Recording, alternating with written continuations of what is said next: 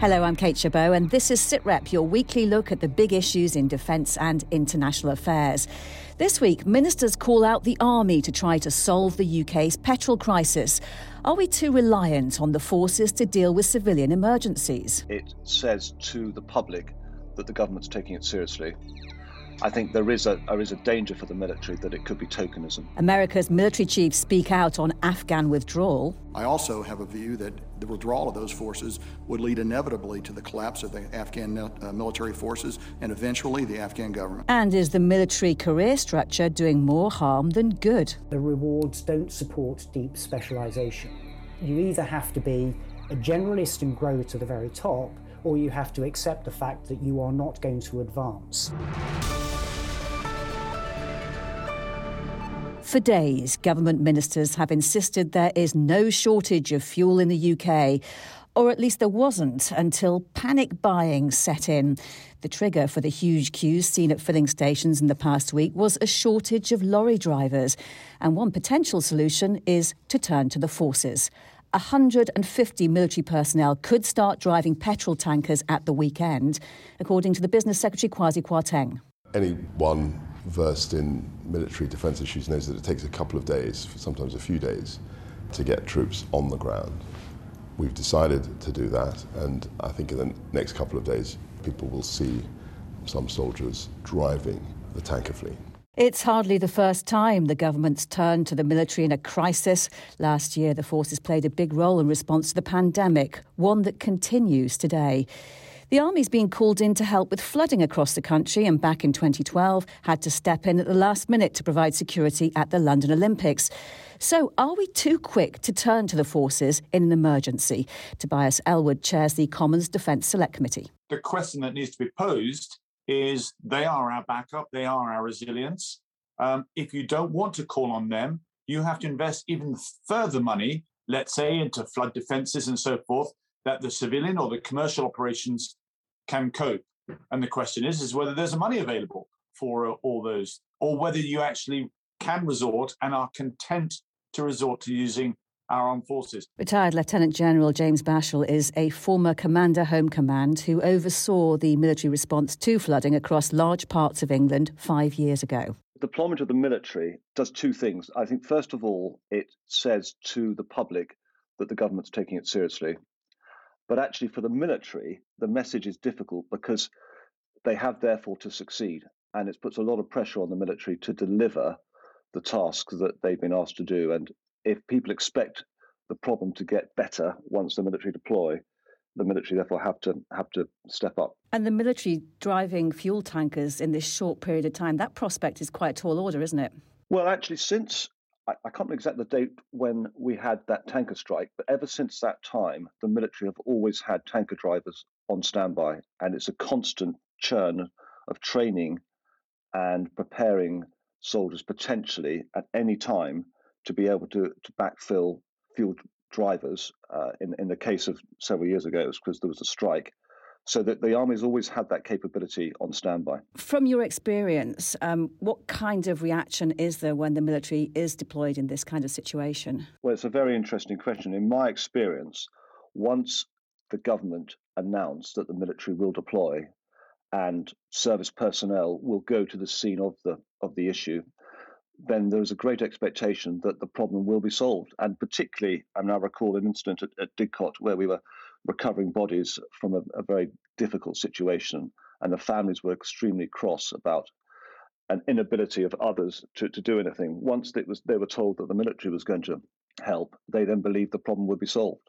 And that, in turn, puts huge pressure on the military to make sure that they can then deliver. So it's a double-edged sword in some ways for the military. We know the public are often happy to see the military turn up to the scene of a crisis, and personnel are happy to help. But should one of the richest nations on earth need to turn to the forces quite so often?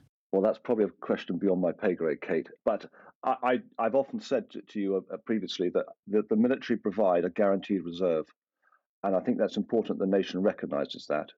And they are a resource that will always be there if they're needed. But is there a danger that if the military is increasingly used as a kind of emergency service in the UK, it could be less prepared for its core function? Well, I think its core function is to do some of these tasks now.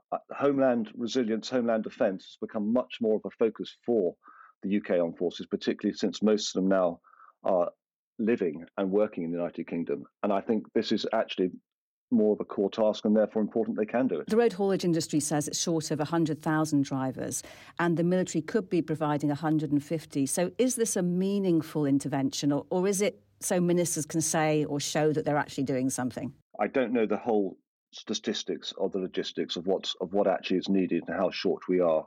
I think there is a danger for the military that it could be tokenism.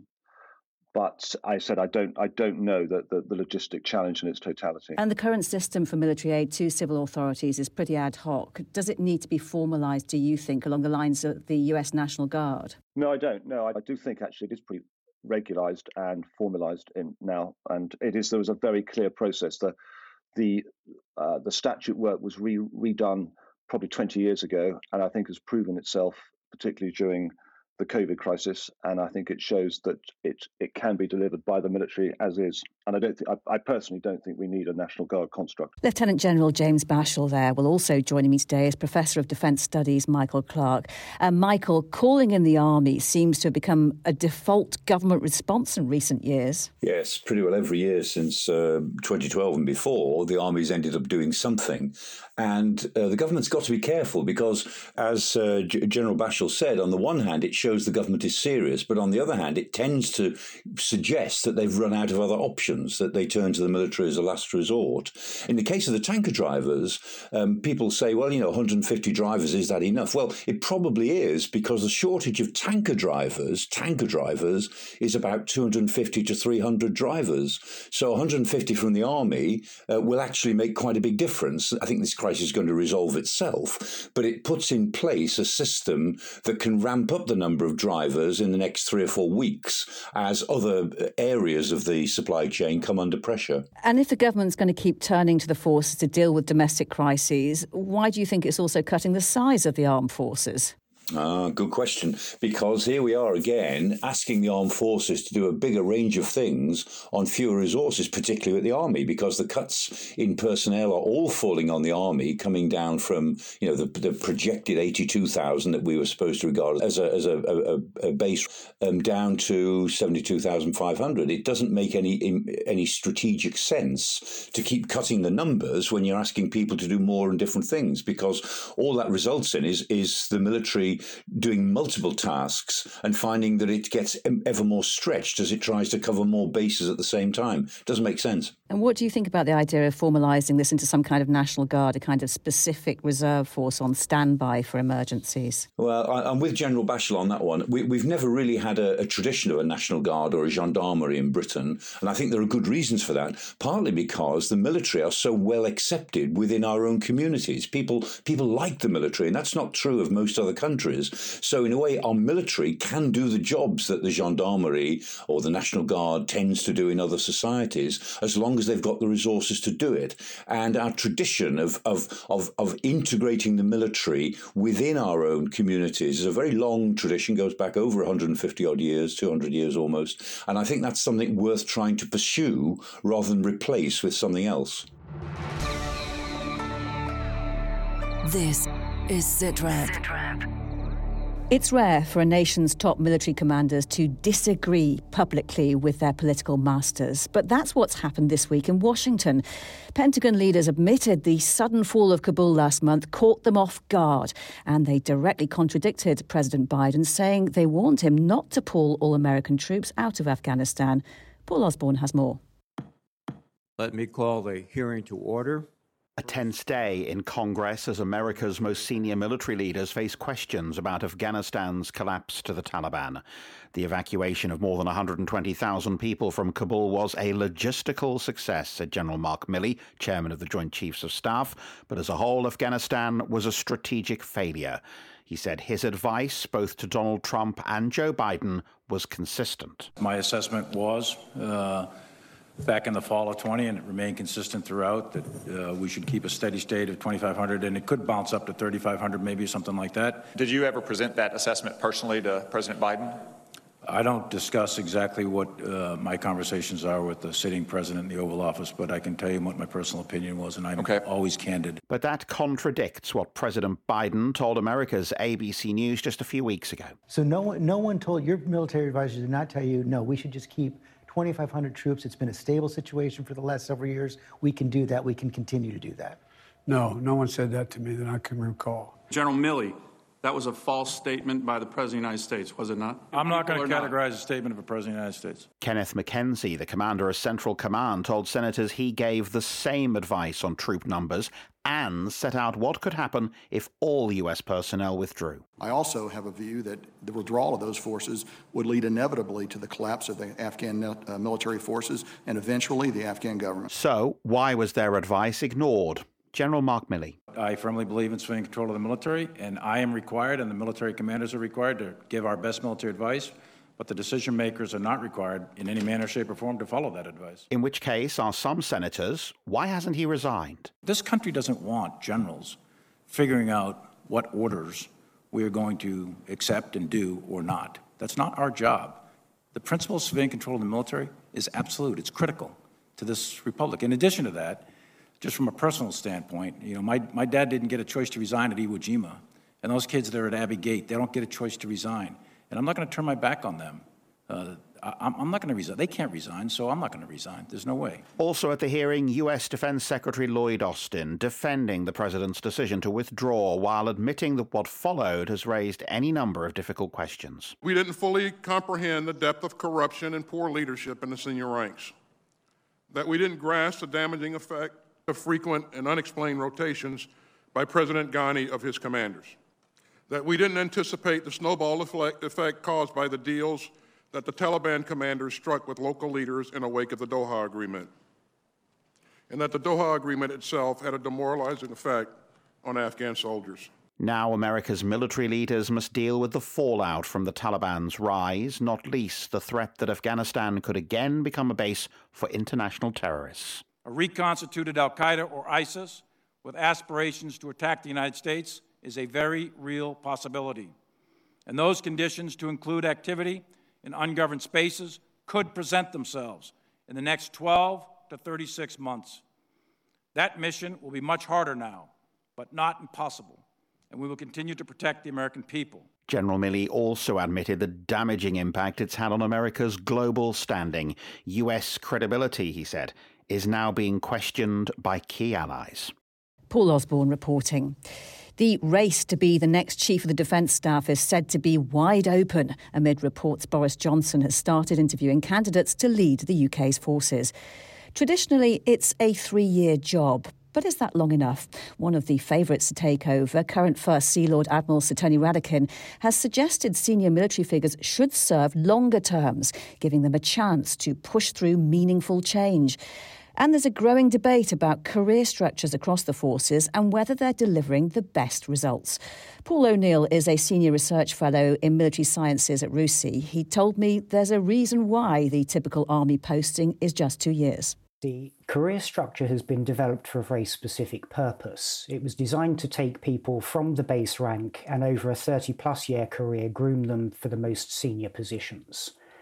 In the army particularly, the focus is of course on combat, and so it tends to prioritise or preference those with combat experience, and it often can miss out those with deep technical expertise who can feel themselves left to the side as they have to choose between broadening horizontally their careers as technical experts or continuing to climb up through the hierarchy on very short tours. And I think it's that tension that we see at play, particularly in procurement, where we might need people to spend longer developing professional expertise than the current career structure allows. What do you see as a solution? Is it more flexibility? Is it a complete overhaul of the system? For some, it works. I would argue for a large number it doesn't. But there's definitely something about giving people longer in post to become more proficient. There's something about giving people longer in professions, which might be slightly different to in post, because if you keep dipping back into the same kind of role, whether that's acquisition, whether that's HR, whether that's cyber or something else, individual tours could be reasonably short. I would suggest more than 2 years, to be honest, but could still be relatively short as long as you keep dipping back into it. And I think the work being done at the moment through career fields or professions offers some opportunity to make things better. The biggest problem, though, for me, is that the rewards don't support deep specialisation. And that's going to be the challenge. You either have to be a generalist and grow to the very top, or you have to accept the fact that you are not going to advance. And it's not just money, although money is a huge issue here. 80 to 90% of your take-home pay is going to be based on your rank, which suggests that there's a huge incentive to continually promote. It's definitely about longer tours for some. It's about dipping into career anchors and growing professionalism within a specific career field or profession. But I think it's also something about rank and status and pay that also needs to be addressed. Can you actually suggest a solution to that? If rank is so important, you choose to stay in a role, develop a specialism, the trade-off is it will, at the moment, harm your career prospects. The armed forces, of course, wear their rank on their sleeves, and so it's very visible the status you have in your organisation. If rank isn't available, maybe the forces need to consider, is there something else that can be a visible indicator of professional status? And if I look at the Royal Air Force, the idea of master aircrew with a very special type of badge was indeed that. It was an attempt to say that this person was aircrew, but they were a master at that role. And that's where the origin of the master aircrew badge comes from, to suggest it may not be the rank, but there's a degree of professional qualification attached to that rank. I mean, the suggestion certainly is for the future that there will be much more of a reliance on specialists. How willing do you feel the armed forces are to make the changes you're suggesting? To be honest, they've struggled so far. There was an attempt back in the around about the 2010 Strategic Defence and Security Review called the New Employment Model to lengthen tour lengths. Not operational tour lengths, but there's all the peacetime tour lengths. It started off trying to move them to 3 to 4 to 5 years, and we seem to have reverted back to around about 2 years. So whilst a lot of the talk is about individual tour lengths, I think there's something much more structural in here that needs to be addressed to help incentivise the kind of professionalism the armed forces say they need. And what about the most senior roles? The First Sea Lord has suggested the people at the top of the forces should get longer terms to drive through significant changes. Would you agree with that? I think there's absolutely an element of truth in that you have very senior leaders, and I would take 2 stars and above because they're subject to a different appraisal system. They have very short periods of time in rank, and indeed they're appraised on an annual basis. So there is pressure for them to write their objectives on delivering in a specific year because that's how their performance bonus is paid. But it tends to drag them down then to very tactical kind of actions.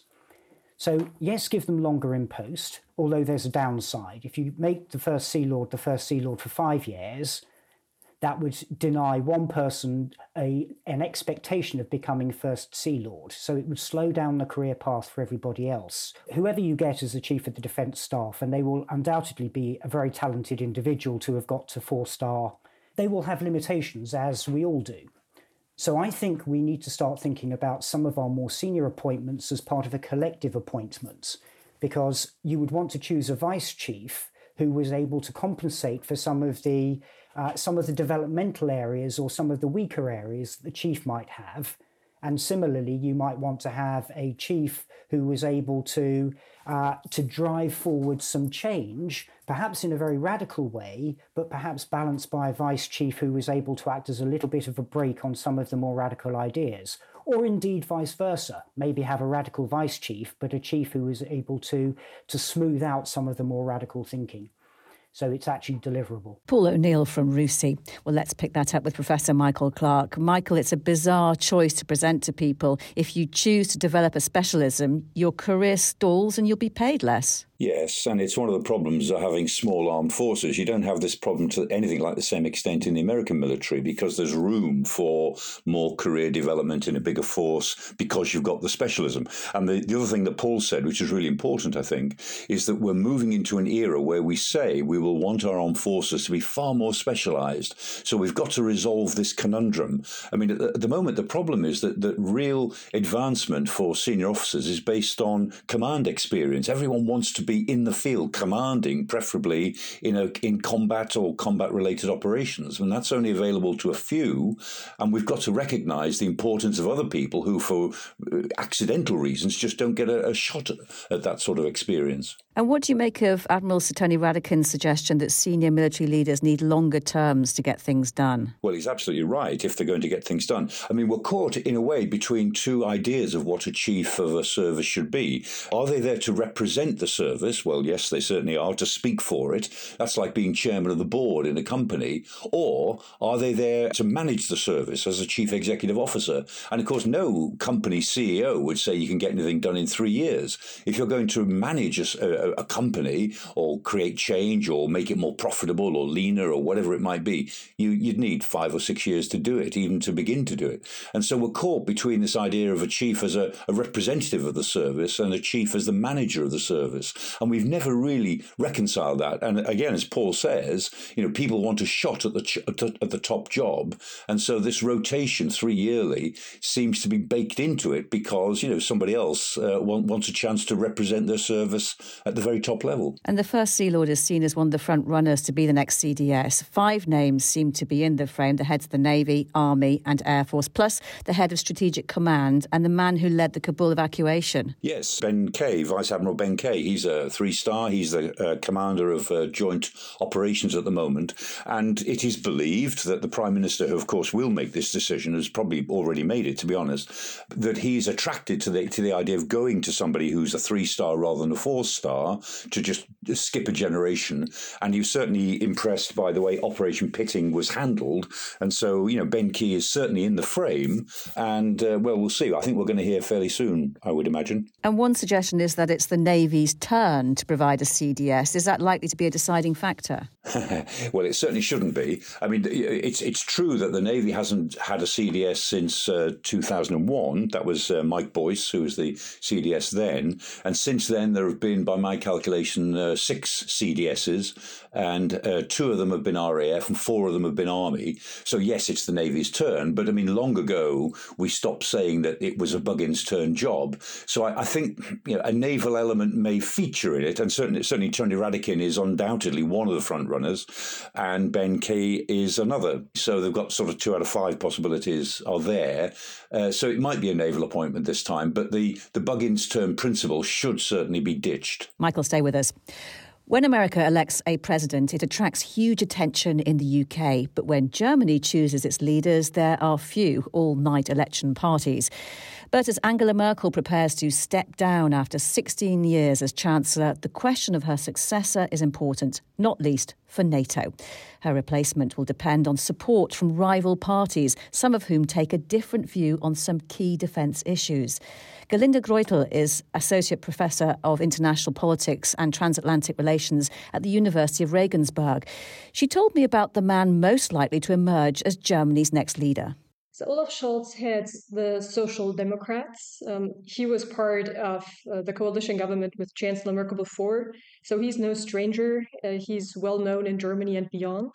So what people think of him is that he is a very solid person, Merkel-esque in a sense, that he is quiet, facts-based, working on the issues, even though in his own party there are many who stand far left to Olaf Scholz. So it will be interesting to see whether his own party and the coalition that he's most likely to lead between the Greens and the Liberal Democrats, whether they will follow a more middle-of-the-road line or will be rather going left in some policy issues. Yes, and in terms of NATO, Germany's main parties have a commitment to the alliance. But does that apply to all the smaller potential coalition partners? The most likely coalitions are with the Greens and the Liberal Democrats, and they will either be in a coalition with as I mentioned, the Social Democrats, headed by Olaf Scholz, or the Christian conservatives. They could also form a majority.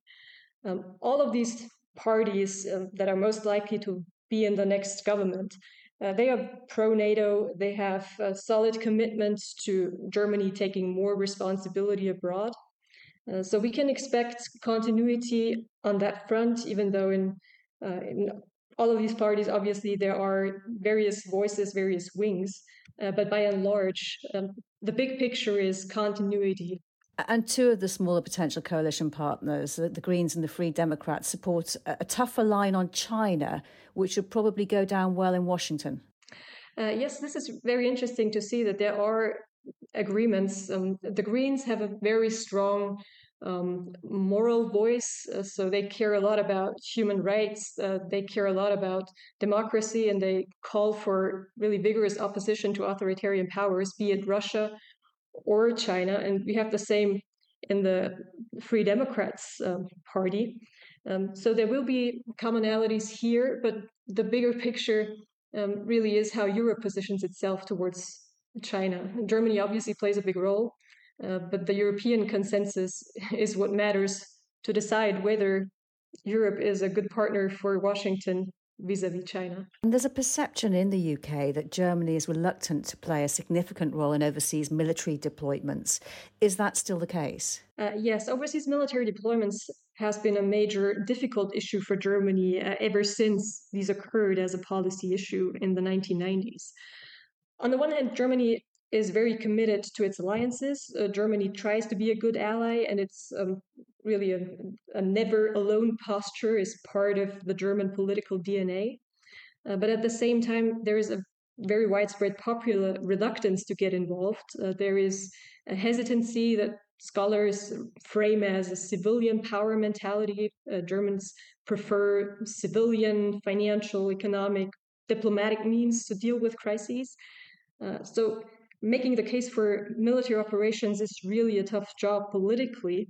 And this has not changed. So Chancellor Merkel's successor really has a tough job to do to make the case that there is a need for more commitment, there is a need to step up, and this also includes sometimes the use of military force and cooperation in stabilization operations, deterrence efforts, and so on and so forth. Galinda Greutel speaking to me earlier. Professor Michael Clark, the next German government has to decide whether to replace a fleet of ageing Tornado aircraft, which form part of NATO's nuclear umbrella.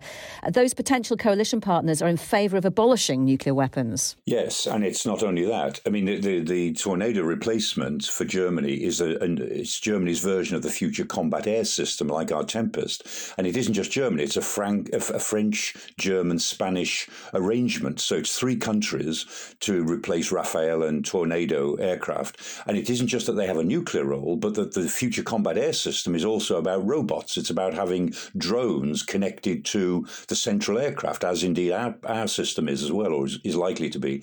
And the Greens have already come out against autonomous weapon systems as well as nuclear systems.